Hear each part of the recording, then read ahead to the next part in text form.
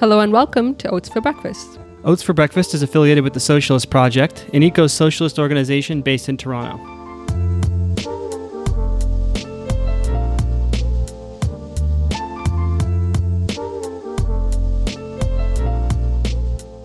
My name is Sadia. And I'm Steve. Today we're joined by Eric Blank, who was once a high school teacher in California. He recently wrote a book titled Red State Revolt: The Teachers' Strike Wave and Working Class Politics. Thanks for taking the time to come on the show, Eric. Yeah, thanks for having me on. I wonder if we could begin, Eric, by asking you to talk a bit about yourself and how is it that you came to write this great book? Yeah, I had been a teacher in the Bay Area for a long while, and I've been a socialist and a public education organizer for a long time. And so when the strike wave popped off in West Virginia, I basically asked Bhaskar Sankara, who's the editor of Jacobin, if he would let me go cover it, even though I had zero journalistic credentials, and he was nice enough and crazy enough to give me the assignment. And ever since, I've been traveling around covering on the ground basically every one of the big strikes that's happened, not just in the red states, but more recently in places like Oakland and Los Angeles. So it's been a very exciting movement to witness and to try to write about and to help organize national solidarity for as a member of DSA and just the left more generally. Could you talk a little bit about what you think the political significance of the strikes has been and, how they relate to the political work in the DSA? Yeah, the big story is that the strike is back on the table for working people in the United States for the first time in 4 decades. So that's amazing. And in itself, the stakes of that are quite high because one of the main reasons we've been losing for so long is that the union movement has been in retreat to a significant extent because it's relied on lobbying the Democratic Party rather than building up its own independent power through things like strikes or independent politics. And the strike wave then is the first time in a very long time, really in generations, where you get the sense that there could be a revived labor movement as a whole. And then that in turn poses the question of how that's going to relate to and how it already has related to the reemergence of a socialist movement. And these two phenomena are interrelated in a very important way because in some ways, both of them are rooted in the crisis of mainstream politics in the United States and the discrediting of the Democratic Party elite and the Republican Party as well. And that led to things like the Bernie Sanders campaign, the growth of DSA, and in fact, some of the key organizers that initiated these strikes, particularly in West Virginia and Arizona, were socialists, young socialist DSA members who did study groups on books like Jane McAlevy's No Shortcuts and really tried to use the history of socialist organizing and labor organizing to propel the movement forward and to move towards strikes. So you already see the role that socialists have been able to play in these strikes despite their very small numbers.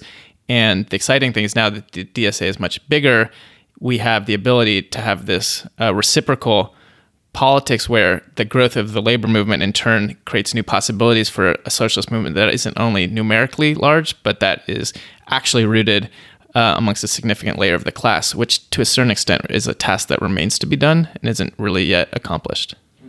I wonder if you can speak a little bit about the conditions of teachers and the public school systems in West Virginia, Oklahoma, and Arizona, because I think, teachers here are considered largely a middle-class profession. And although things are quite bad under Doug Ford, it's nowhere near the kind of harrowing stuff that you describe in your book. I'm going to read a passage, an Oklahoma teacher named Mickey Miller's experience. And I quote, "During the day, Miller teaches at Booker T. Washington High School in Tulsa. After the school day is over, he works until 7:30 at the airport, loading and unloading bags from Delta Airlines. From there, he goes on to his third job, coaching kids at the Tulsa Soccer Club.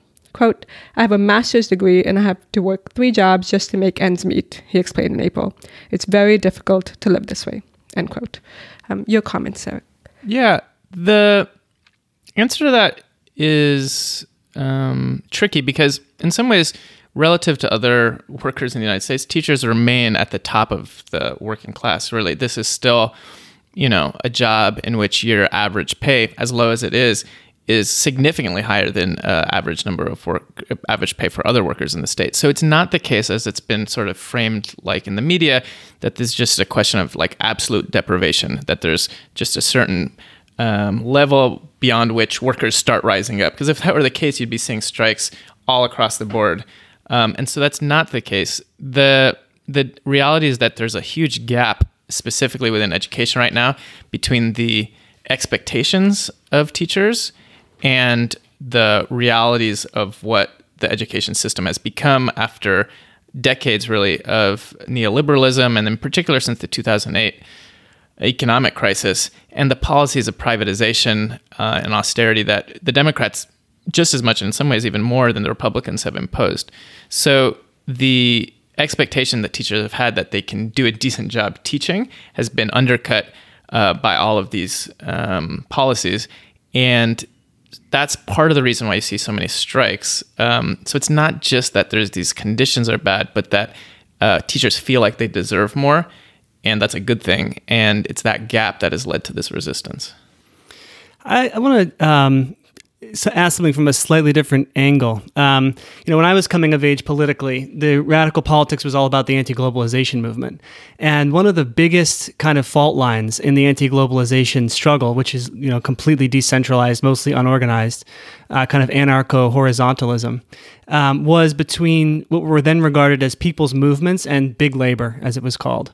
And big labor, i.e. the labor unions, were regarded as kind of having turned their back on popular movements and progressive politics, and were actually kind of hopeless and written off as a vehicle for any kind of progressive struggle. So I want to just maybe tease out a little bit, first of all, why you think that's changed, if it's changed, how we can keep changing it, and also if there has been any kind of arguments, discussions politically within the DSA over different orientations to the labor movement based on these legacies. Yeah, that's a big question. The reality is that for a long time in the United States, it just definitely predates the anti-globalization movement. The common sense is that labor movements are at best just another good group that you should have in a coalition amongst many different groups. And at worst, maybe they're actually a big part of the problem. So that's the common sense. And the case that Marxists have made that something is special about the organized working class and that there's a specific level of potential leverage and power amongst organized workers just hasn't had enough empirical validation on the ground to gain that much traction. So one of the things that has been hard then by making the case for, why the labor movement should be central is that we haven't had that many things to point to. That began to change a little bit after really the Chicago teacher strike in 2012, which in some ways was the precursor to the current teacher strike wave. And that galvanized teachers, and it made it clear that, actually socialists who played a very important role in that strike could have an impact well beyond their numbers if they oriented to basically working within unions, but not just as sort of staffers, but, building a caucus to take over the union and systematically organize that union on a different basis towards building working class power. And that, combined with, just to be honest, the impasse of all of the other political strategies that have been attempted, has led to the current situation in which, for the first time in a very long time, we're able to make a credible case that is increasingly gaining traction, that in fact, the strategic horizon for the left has to be to end this forced divorce between socialism and organized labor, which has really prevailed since the Red Scare in the 1950s, that the cutting edge issue, if we're going to win and not just make ourselves feel good by taking good positions on things, is to reconnect the socialist movement to the labor movement. And that doesn't mean just organizing at workplaces. It doesn't mean doing all of your work in the unions, but it's basically to see that both the workplace and the union as the critical point of leverage and lever through which we can do things like building like labor community partnerships, in which we can do things like fight oppression effectively, and that in the absence of that orientation, all of the community work we're doing, all of the social movement work we're doing, and which should continue, is just not going to have the social weight necessary to win. So because of the teacher strikes now within DSA, I think that there is a real vigorous debate about the relative centrality of the working class and its unions. And the way that debate goes will have a big impact, not just for DSA, but for, I think, the labor movement. And it's not a foregone conclusion because there's still a very widespread sense amongst activists, despite the impasse of the anti-globalization movement, there's still kind of what I would consider a movement of movements strategy, in which basically it's seen as somehow hierarchical or oppressive to prioritize types of struggles.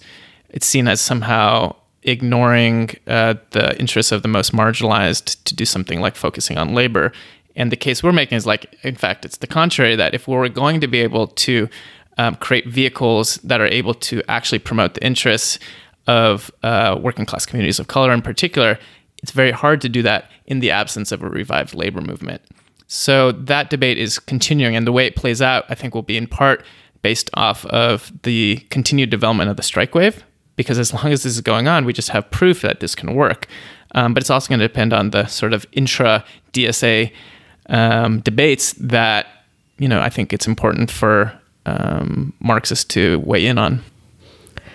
And where do public sector workers fit into this broader sort of wave of labor struggles? And in particular, how might public educators be particularly well placed in building up labor, and not just organized labor itself, but how it connects to the broader unorganized working class and communities around them? Yeah, that's a really good question. Teachers' unions are the most powerful labor unions in the United States at this point. They're the most, in the sense that they're the most organized, and they're clearly at the fore of this strike wave. And that's not the case in other sectors yet. It's not the case in other parts of the public sector, and it's definitely not the case in the private sector, although we have seen an uptick in labor actions in healthcare, of which some is public, and as well as hotels. So the centrality then of teachers, but public sector workers generally, towards rebuilding a working class movement as a whole follows along a few different lines. One is just being an inspiration for other working people, because if you see teachers win, then, if you look at the way the federal government shutdown ended, this is pretty significant, that it was not ended because the Democrats did anything, but it was in fact because air traffic controllers called in sick, and because the flight attendants union, which is a private sector union, threatened to strike the very next day. And when Sarah Nelson, who's the president of the flight attendants union, was interviewed to say, how did you, even by the mainstream press, how did you come up with this idea of a strike to end the shutdown? And she says, well, look, if the teachers are doing it, why can't we? So that's one aspect of the inspiring example spreading. But I think maybe the most important lever that educators and public sector workers potentially as a whole could do is that by fighting for better conditions for better public services as a whole, they're able to be the lever through which you could have a broad coalition of working class people, not just those who are directly working at a given institution, but generally speaking for things like taxing the rich to pay for better schools, to start reincorporating key services into the public sector. So, for instance, if you think about what's at stake, if you're able to reverse the decimation of public schools and make the case clear through practice that the public sector is actually better than the private sector in its ability to provide quality services, but that in order for that to happen, you need good funding, amongst other things, and you need strong unions so that working people can have some sort of say over what these public services look like and how they're provided. If you're able to do that, think about the stakes for that for things like how you combat climate change. Because if we're ever going to win a Green New Deal, it's going to be contingent, again, on being able to win working class people as a whole to an understanding that actually you need to move towards the public provision of key services and not the private sector. So I think that is the immediate implication, is that working people as a whole could benefit from a robust coalition to basically take on the billionaires. And that starts by defending and expanding current public services. Yeah, and that then points to the kind of necessity for politics, because if you have, if you win a strike and then a right-wing government responds by closing down half the schools because they cost too much, through an austerity program, then nothing's left behind. So it also depends on building something that's like a political movement that can then push forward a political agenda through the state that would support those kinds of struggles. Which brings me to the kind of the slightly different point.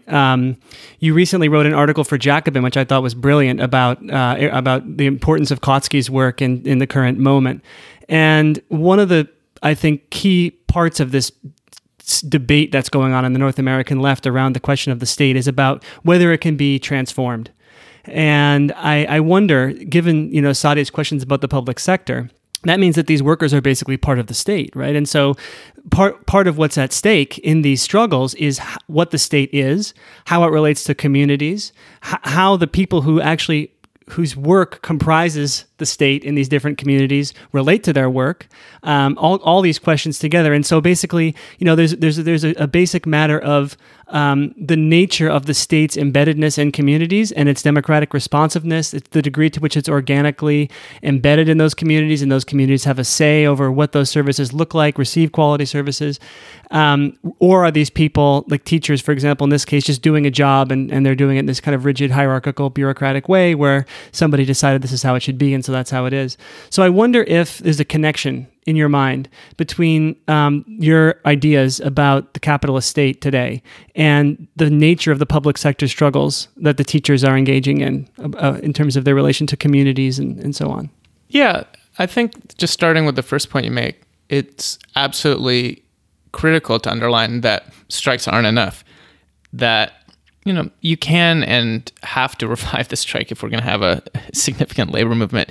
But the reality is, even if you look at the experience we've seen since West Virginia, is strikes on their own have a difficult time systematically changing the priorities of the state governments, let alone national governments, which are necessary to create the type of structural reforms that could actually resolve the depth of the crisis in public education or services. So you have to be able to combine the strikes with some sort of political movement, and that could take different forms. Part of that is doing things like statewide referendum and initiatives to tax the rich. So in California, the Los Angeles Teachers Union, to its credit, has pivoted after their very successful strike towards building a statewide movement to basically reverse the tax system in California, which is so anti-working class ever since Prop 13.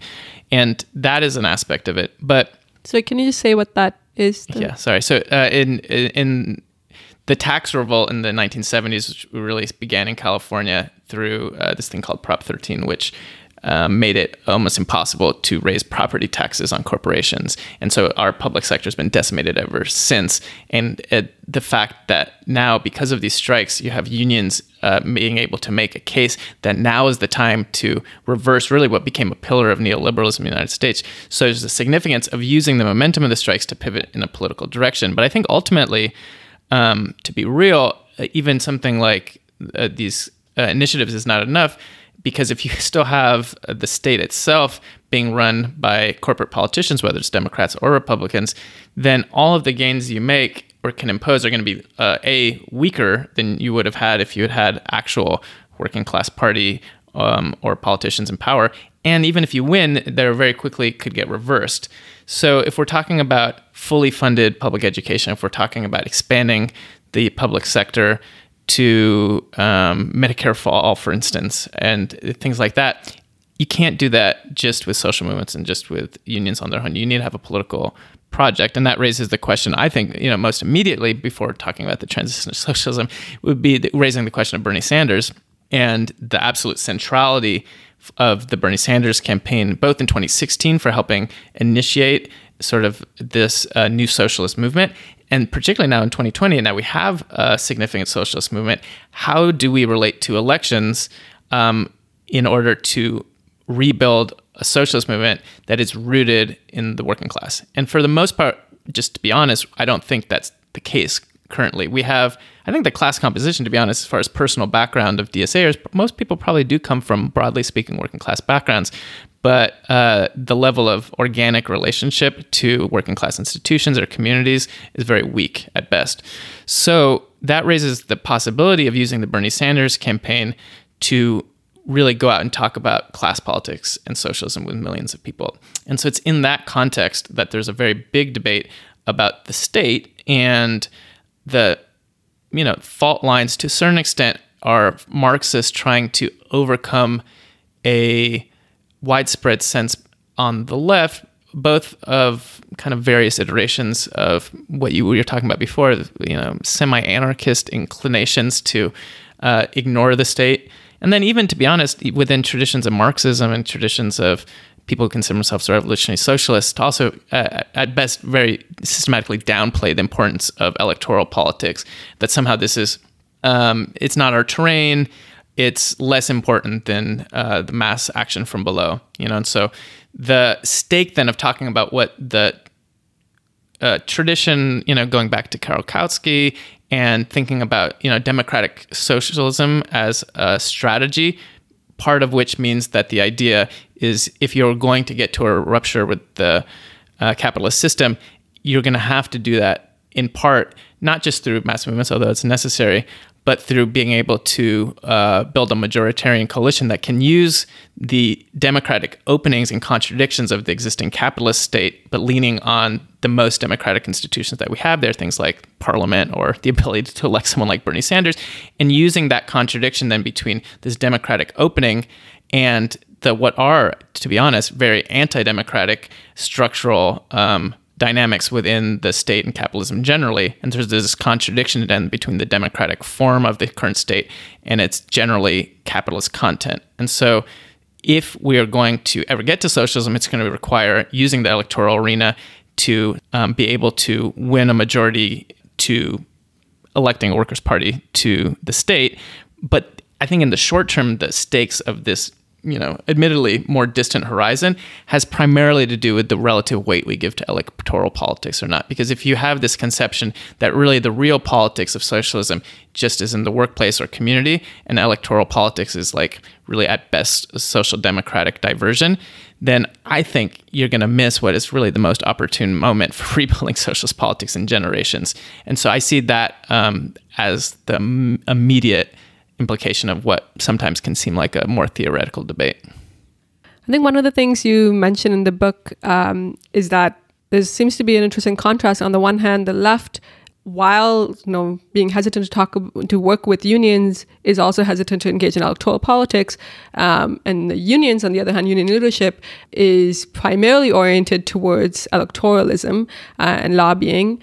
And then less so towards working with the left and actually building something on the ground, either with their members or with the communities around them.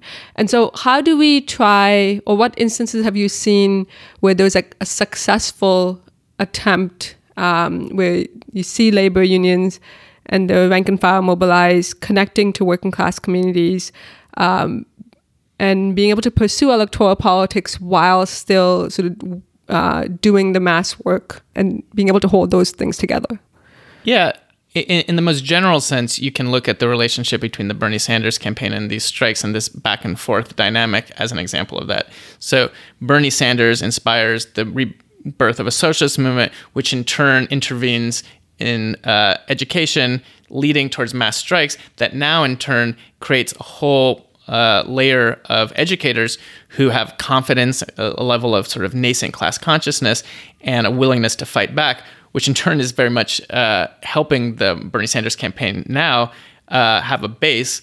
And Bernie is, to his credit, has raised the education platform as central. And so you see this reciprocal effect. But I think when it comes to a specific organization that has manifest this strategy most effectively, I wish I could say it's DSA, but I don't think that's the case yet, partly because we don't have the power implantation necessary. But you can look at some examples of where DSAers have embedded themselves in unions and where these unions have sort of pushed in the direction that you mentioned. And the best example is Chicago, where the 2012 teachers' strike really galvanized the city. It, under the leadership of a rank-and-file caucus that took over the union and in which socialists played a central role and continued to play a central role, they were able to reshape politics in Chicago. The strike won important gains, but it was not enough there was, to be honest, some of the gains of the strike were very immediately or very quickly reversed in the wake of the strike. And part of the lesson that the unionists, including socialists, learned is that you can't ignore the state because the state doesn't ignore you. And I think ever since, there's been a orientation of the CTU, the Chicago Teachers Union, to try to build working class power on an electoral arena in Chicago. And to be honest, I think that some of that has not been as independent as maybe some of us would have liked. There was, in the recent mayoral election, for instance, CTU endorsed really kind of more of a mainstream Democrat, and that was quite controversial. But if we leave that aside, nevertheless, the main thrust of CTU on an electoral front has been to build kind of a front called Working Families Party that has been central towards rebuilding working class politics in the city. And in fact, the recent election, which some of your listeners might have heard of 6 socialists, 6 DSA members to city council, aldermen in Chicago, there's no way that would have happened without the resources of the Chicago Teachers Union. And this is every account on the ground. It's like, if it hadn't been for the Chicago Teachers Union, there's no way that we'd have now what is the most significant socialist presence within, the state on a local level in the country. And so you do see how strikes can lead to revitalization of the union, which in turn can intervene in a political way, which in turn, particularly then when the socialists have an orientation towards mass politics, and there was DSA members who are involved in the union and who also were just involved in building these electoral campaigns independently. All of these things can come together in a very potentially powerful way. And so you could see that the model of Chicago in that sense could be replicated, where by leaning on the power of the teachers union, you could have socialists have the leverage to be able to really win across the board and across, really the United States. And you mentioned the importance of the Sanders campaign, and I definitely agree that the significance of that is major. And there's different ways in which it's major. I mean, there's the education that he can do and the kind of confidence boosting of the working class that he can do. If the presidential candidate, or dare we say, the president himself is on the picket line with workers, that makes a huge difference about, their level of consciousness and how the public interprets their struggles and so on. Another question, though, is what you do with the power when you have it. And so one question I have is going beyond just the question of educating people and building confidence of the working class. What concretely, and this is also going back to the question of transforming the state. So from the point of view of today's, budding socialist movement, what would a democratic education system look like? If you were, President Sanders, and let's just for a minute gloss over the fact that the Democratic Party is the Democratic Party, completely neoliberal for the most part, and doesn't support anything that he wants to do. What would a program for a democratic, worker-led, teacher-led education system in the United States look like? Yeah, that's a really interesting question. I think part of the democratic socialist tradition that I identify with, and that you mentioned, is also seeing the need to combine interventions within the state with mass action from the outside. So the first thing I would say is, before we talk about what sort of transformations you could see in education that something like Bernie Sanders could bring about, it just should be stated from the offset that in order for that to happen, you would need a significantly stronger and more disruptive labor movement that could force the type of changes upon the state as a whole. So it's not something that when we talk about what this transformation would look like, it's not something that really Bernie could do on his own. And I think to his credit, he's conscious of that and has actually explicitly argued that. And it's not just rhetorical. And the slogan of the campaign this time is not me, us. And over again, that's been manifest in the way that he's organized the campaign and that we've oriented towards it, which is using the electoral lists that he's built up to literally just tell people to go walk the picket line, and to support strikes over and over again. But so that same dynamic is going to have to happen under, our imagined Bernie presidency, in which you're going to need this type of kind of bottom up organizing, because just the structural constraints of the existing state are such that without that, it's very hard to imagine getting to, the type of public education system we need. But I think, as you mentioned before, education is a really good example for the case for democratic socialism, because, public education is part of the state, and public education workers are state workers. So it's in some ways the easiest comparatively institution to think about transforming. One could imagine that the difficulties you'd have in creating a robust and democratic institution in favor of working class people in the military, for instance, would be much more difficult. Or the CIA. Right. So it's hard. You don't want to overgeneralize, but particularly within education, even short of breaking from capitalism, you could imagine a couple different things. One is you'd have to systematically reverse the financial and economic priorities of the current tax system. And you'd really have to go after big business, and you have to go after the rich to be able to have the funding necessary. So the funding, I think, is actually a precondition for a lot of the type of transformations we'd want, because the starting point for being able to create a more just and more fair and more useful public education system would be doing things like dramatically lowering class size, hiring way more teachers, counselors, nurses, being able to bring back the arts, because I don't know what it's like in Canada, to be honest, but in the United States, the first thing to get chopped are the arts programs. And so the making education much more than what it is currently, which is at its worst, really a just semi-authoritarian regime to teach students how to take tests. And that's one of the reasons why you have a lot of teacher burnout, is that teachers sort of object to not being able to actually teach critical thinking. And so you would need to be able to have this economic underpinning to the transformation of schools.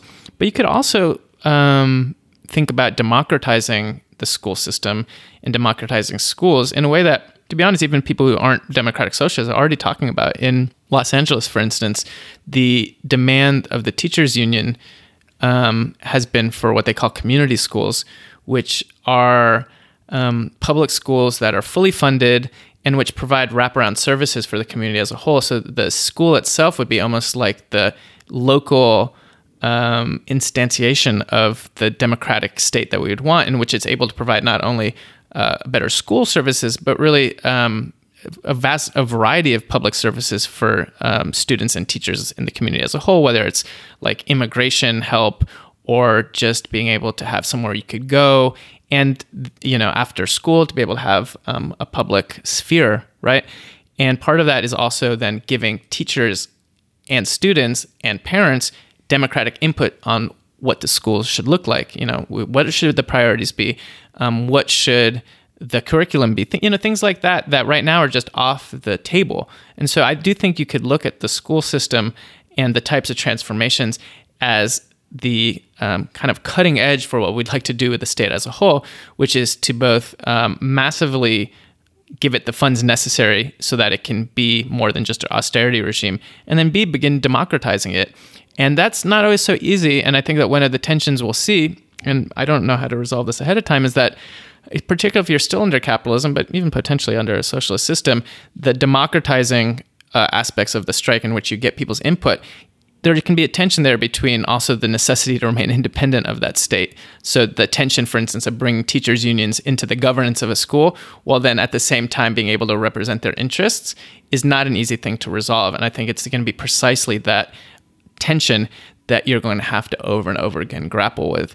But there's no way around that. In the same way, there's no way around dealing with the contradictions of how much you do politics within the state, how much do you do extra parliamentary action. It'd be nice to think there's a formula for that, or there's some sort of like quick fix that just if only you stick with this one thing, then you're not going to sell out. Because the reality is, you can do that, but you also might just lead yourself to marginalization or ineffectiveness. This is unfortunately, there's no guidebook for this, and we're just going to have to sort of see as we go on the basis of what we know, but there's no roadmap. Yeah, I think, just to add to your vision, Eric, I think we've been having some of these conversations with George Martel, who's an education activist in the city before he passed away.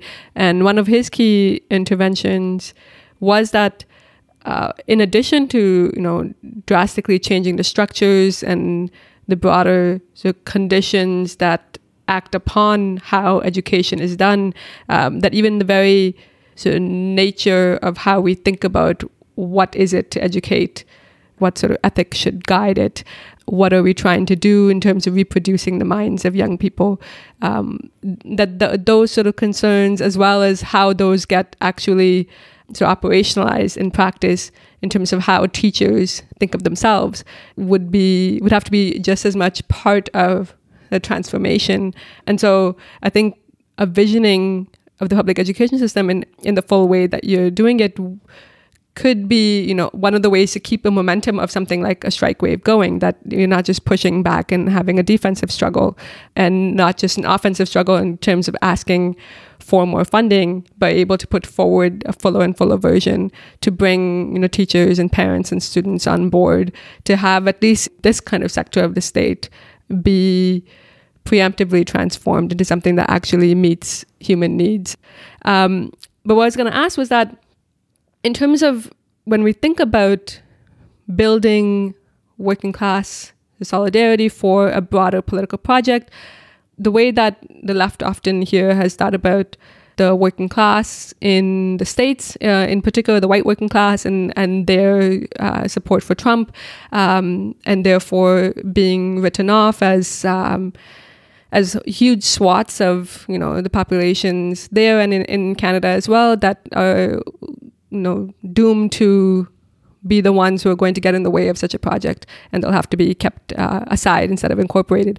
And in your book, you illustrate why that's a really offensive take, and why, in West Virginia, Arizona, Oklahoma, it's been largely the white working class that's been at the center of mobilizing for a better public education system, for a better public sector. And so, what are some of the ways that you've seen organizers and the teachers' unions have pushed back against these sort of formulations, but are able to build that kind of solidarity, so that insofar as there's the right, insofar as there's like Republicans and far right mobilizing, that they're not able to pull away the working class and their grievances in an oppositional direction? Yeah, that's a good question. The reality is very different on the ground than the way it's described in the sort of dominant red state, blue state paradigm and all of the sort of mainstream hot takes after Trump was elected, blaming it on the working class, even though in every single state, the majority of workers, white workers included, either voted Democrat or abstained. This is the overwhelming majority in every single one of the states. The reality is, many white workers did vote for Trump. And many of these workers just went on strike against the Republicans to fight for better schools, not just for themselves, but for their students, of whom, which were overwhelmingly, in many states, students of color. In a place like Arizona, the teachers are overwhelmingly white. Students are predominantly Latino and other non-white students. And nevertheless, these teachers who, if you listen to the mainstream media, are probably intractable racists, in fact, went on strike and put at the fore demands on behalf of communities of color, and better funding for their students. So I do think that this idea of the depth of ideological racism is overblown, and the depth of the threat posed by the far right is overblown. The main attacks that we've seen on immigrants and on marginalized communities, to be real, have come from the state, and both the Democrats and obviously the Republicans are way worse. I don't think we should underestimate the gravity of having someone like Trump in office, and it's certainly emboldened the far right. But look, the reality was, in West Virginia, in Oklahoma, and Arizona, when these strikes popped off, the far right became an almost non-issue. I asked people, I was like, oh, what happened to these groups? Did they try to show up? In Arizona, 5 people came and they were literally drowned out because you had hundreds of teachers. At first, didn't even know who these people were, but then when it became clear that they were hecklers, you had literally hundreds of teachers just surround them chanting "Red for Ed, Red for Ed," and they just didn't come back.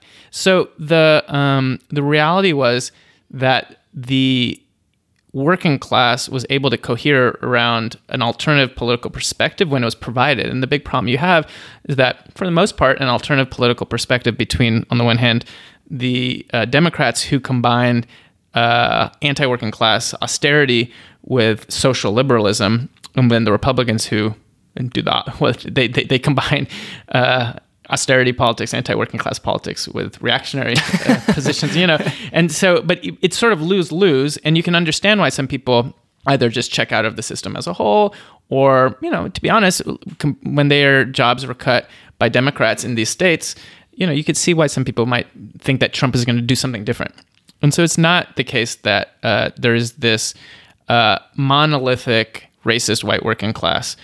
I just don't think that that's the reality. And the fact that in West Virginia, for instance, Trump won every single county also is brought up all the time. And, they say, how could you have a strike wave in a place where Trump won every single county? Well, Bernie Sanders won every single county in West Virginia as well. And that's significant.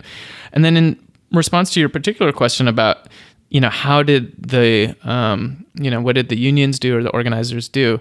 Part of that is they were able to give voice to what already exists, which is a progressive sentiment across the board, really, amongst working class people in all of the states. If you just look at poll after poll, even before these strikes, even before Bernie, the overwhelming majority of people in all states think that the rich aren't paying their fair share, that you need better schools, that you need universal healthcare, and even on issues that you might think would be more controversial, like immigrant rights, overwhelming support for giving rights to immigrants and opposition to racism in a general sense. It's not to say that everybody is where we might want them to be at, but it's not like we have to recreate from scratch a popular consciousness in favor of our demands. The thing we need to be able to do is put forward a path that can win them, because people feel powerless. And so what the strikes did is they were able to show that there's a way to win against these elites that exist. And the reality was then tens of thousands, hundreds of thousands of people who you might not otherwise have expected seized that moment and came out in full force to fight against the Republican Party. And so I think the big lesson there is that if you have confidence in working class people, which I think a lot of the left lacks, actually, and they have a somewhat condescending assumption about the cognitive abilities of working class people. But if you actually think that the problem is less that people are brainwashed or somehow just so deeply ideologically confused by the powers that be, but the main issue isn't that, but rather just people's sense of powerlessness, then the politics that you're going to put forward is less about just this ideological case for what we stand for and hope that people eventually get on board, and more about fighting around very particular demands that people support and building up mass organizing and struggles that can win. And that in turn will lead people closer to our politics, even if at first their involvement, even if first they're not ideologically on board. Thanks. And I think we just have one more question. And, you've talked a lot over the course of our really fascinating conversation about the need for a political struggle. And you've even mentioned the need for a workers' party.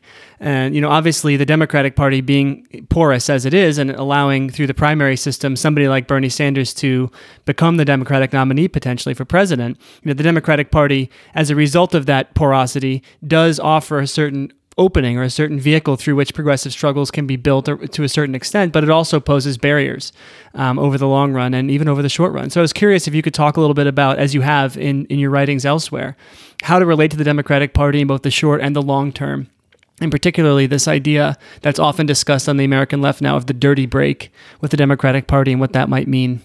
Yeah, the historic position of the left in the United States was that there's two parties of the bosses and we need one of our own.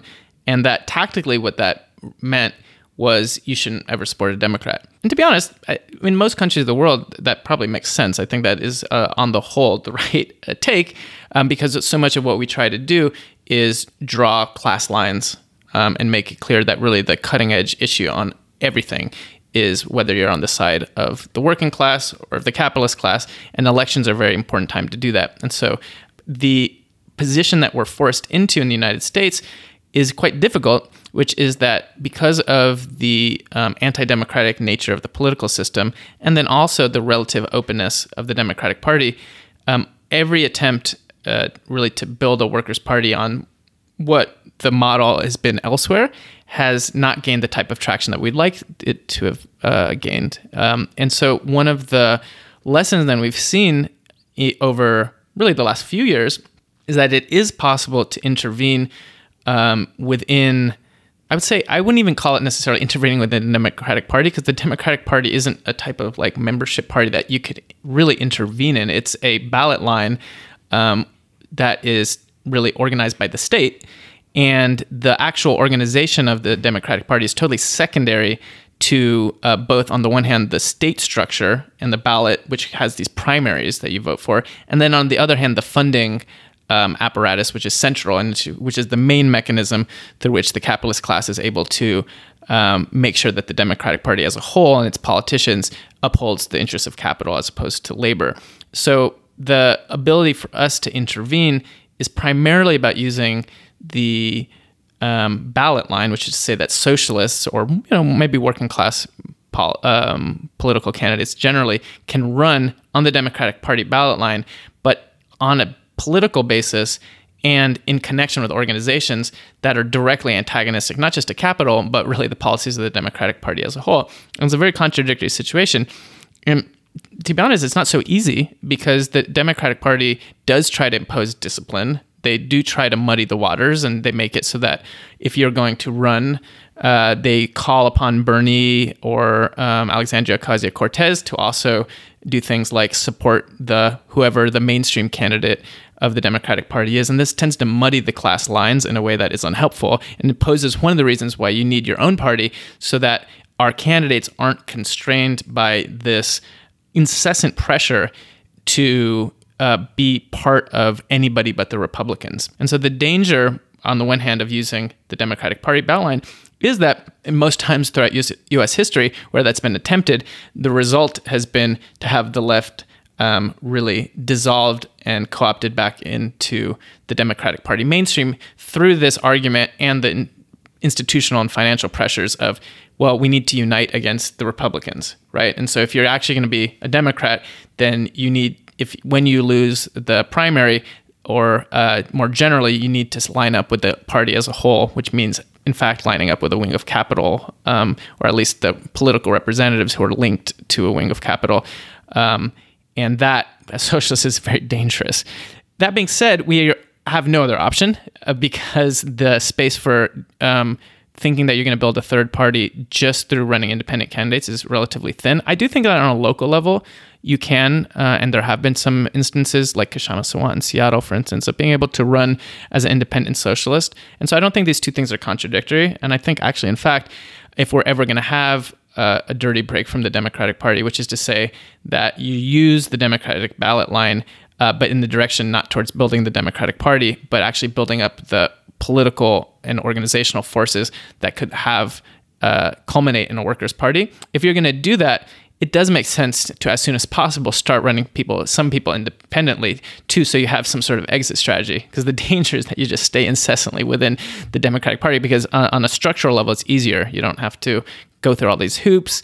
You're less likely to be accused of being spoilers. So the strategy then of how we relate to Bernie Sanders, but also Alexandria Ocasio-Cortez, is how do we use these electoral vehicles and these campaigns, and then when they're elected, first and foremost, to build independent working class organizations and to promote socialist politics in general. Because if we're ever going to get to a workers' party, it's going to be, I think, down the road. It's not something, I don't think we're talking like a half year to a year framework. Although anything could happen. Imagine if Bernie gets elected, who knows what's going to happen, right? All sorts of crazy things could happen. But generally speaking, the level of class organization and class consciousness in the United States is just too low to have a mass workers' party yet. And so the exciting thing about what we're seeing is class politics and socialist politics is back on the table to a significant extent, although not exclusively, because you have people like Bernie and Alexandria Ocasio-Cortez every day, all day, basically railing against the billionaires, and are able to do that on a national platform. And so our task has to be, how do we give an organized political expression to that on the ground by building up independent organizations like DSA, like Labor for Bernie, like the unions. And if we're able then to build up our forces, that's going to be the precondition to be able to really heighten and continue to heighten the contradictions within the Democratic Party that you're already seeing right now, in which the apparatus of the Democrats are more, inclined to have really raised to the ground people like Bernie Sanders or Alexandria Cortez, to impose all sorts of attacks on them, than they are in defeating the right. I think that they would rather have Trump get elected than have Bernie get elected, as far as the Democratic Party establishment. For us to be able to win that is going to require building up our forces, building more strikes and disruptions, because I don't think you're going to be able to do this on a purely electoral way, and making it so you have a socialist movement, which right now has 60,000 members. I think realistically, you're going to have DSA or a socialist movement generally of hundreds of thousands of members that has a real base in the workers' movement. And if we have that, then at that point, you can start talking seriously and not just sort of rhetorically about building a workers' party that is completely independent of the Democrats. And we are going to need that eventually, because otherwise we're going to get sucked back into politics as usual. The timeline is very hard to imagine, but at this point it seems to me that that's the only real plausible way towards building independent working class politics in the United States. So thank you for joining us, Eric. This has been a great discussion. Yeah, thanks for having me on. It was really fun. And thanks to our listeners for tuning in to Oats for Breakfast. Feel free to get in touch with us by emailing podcast@socialistproject.ca.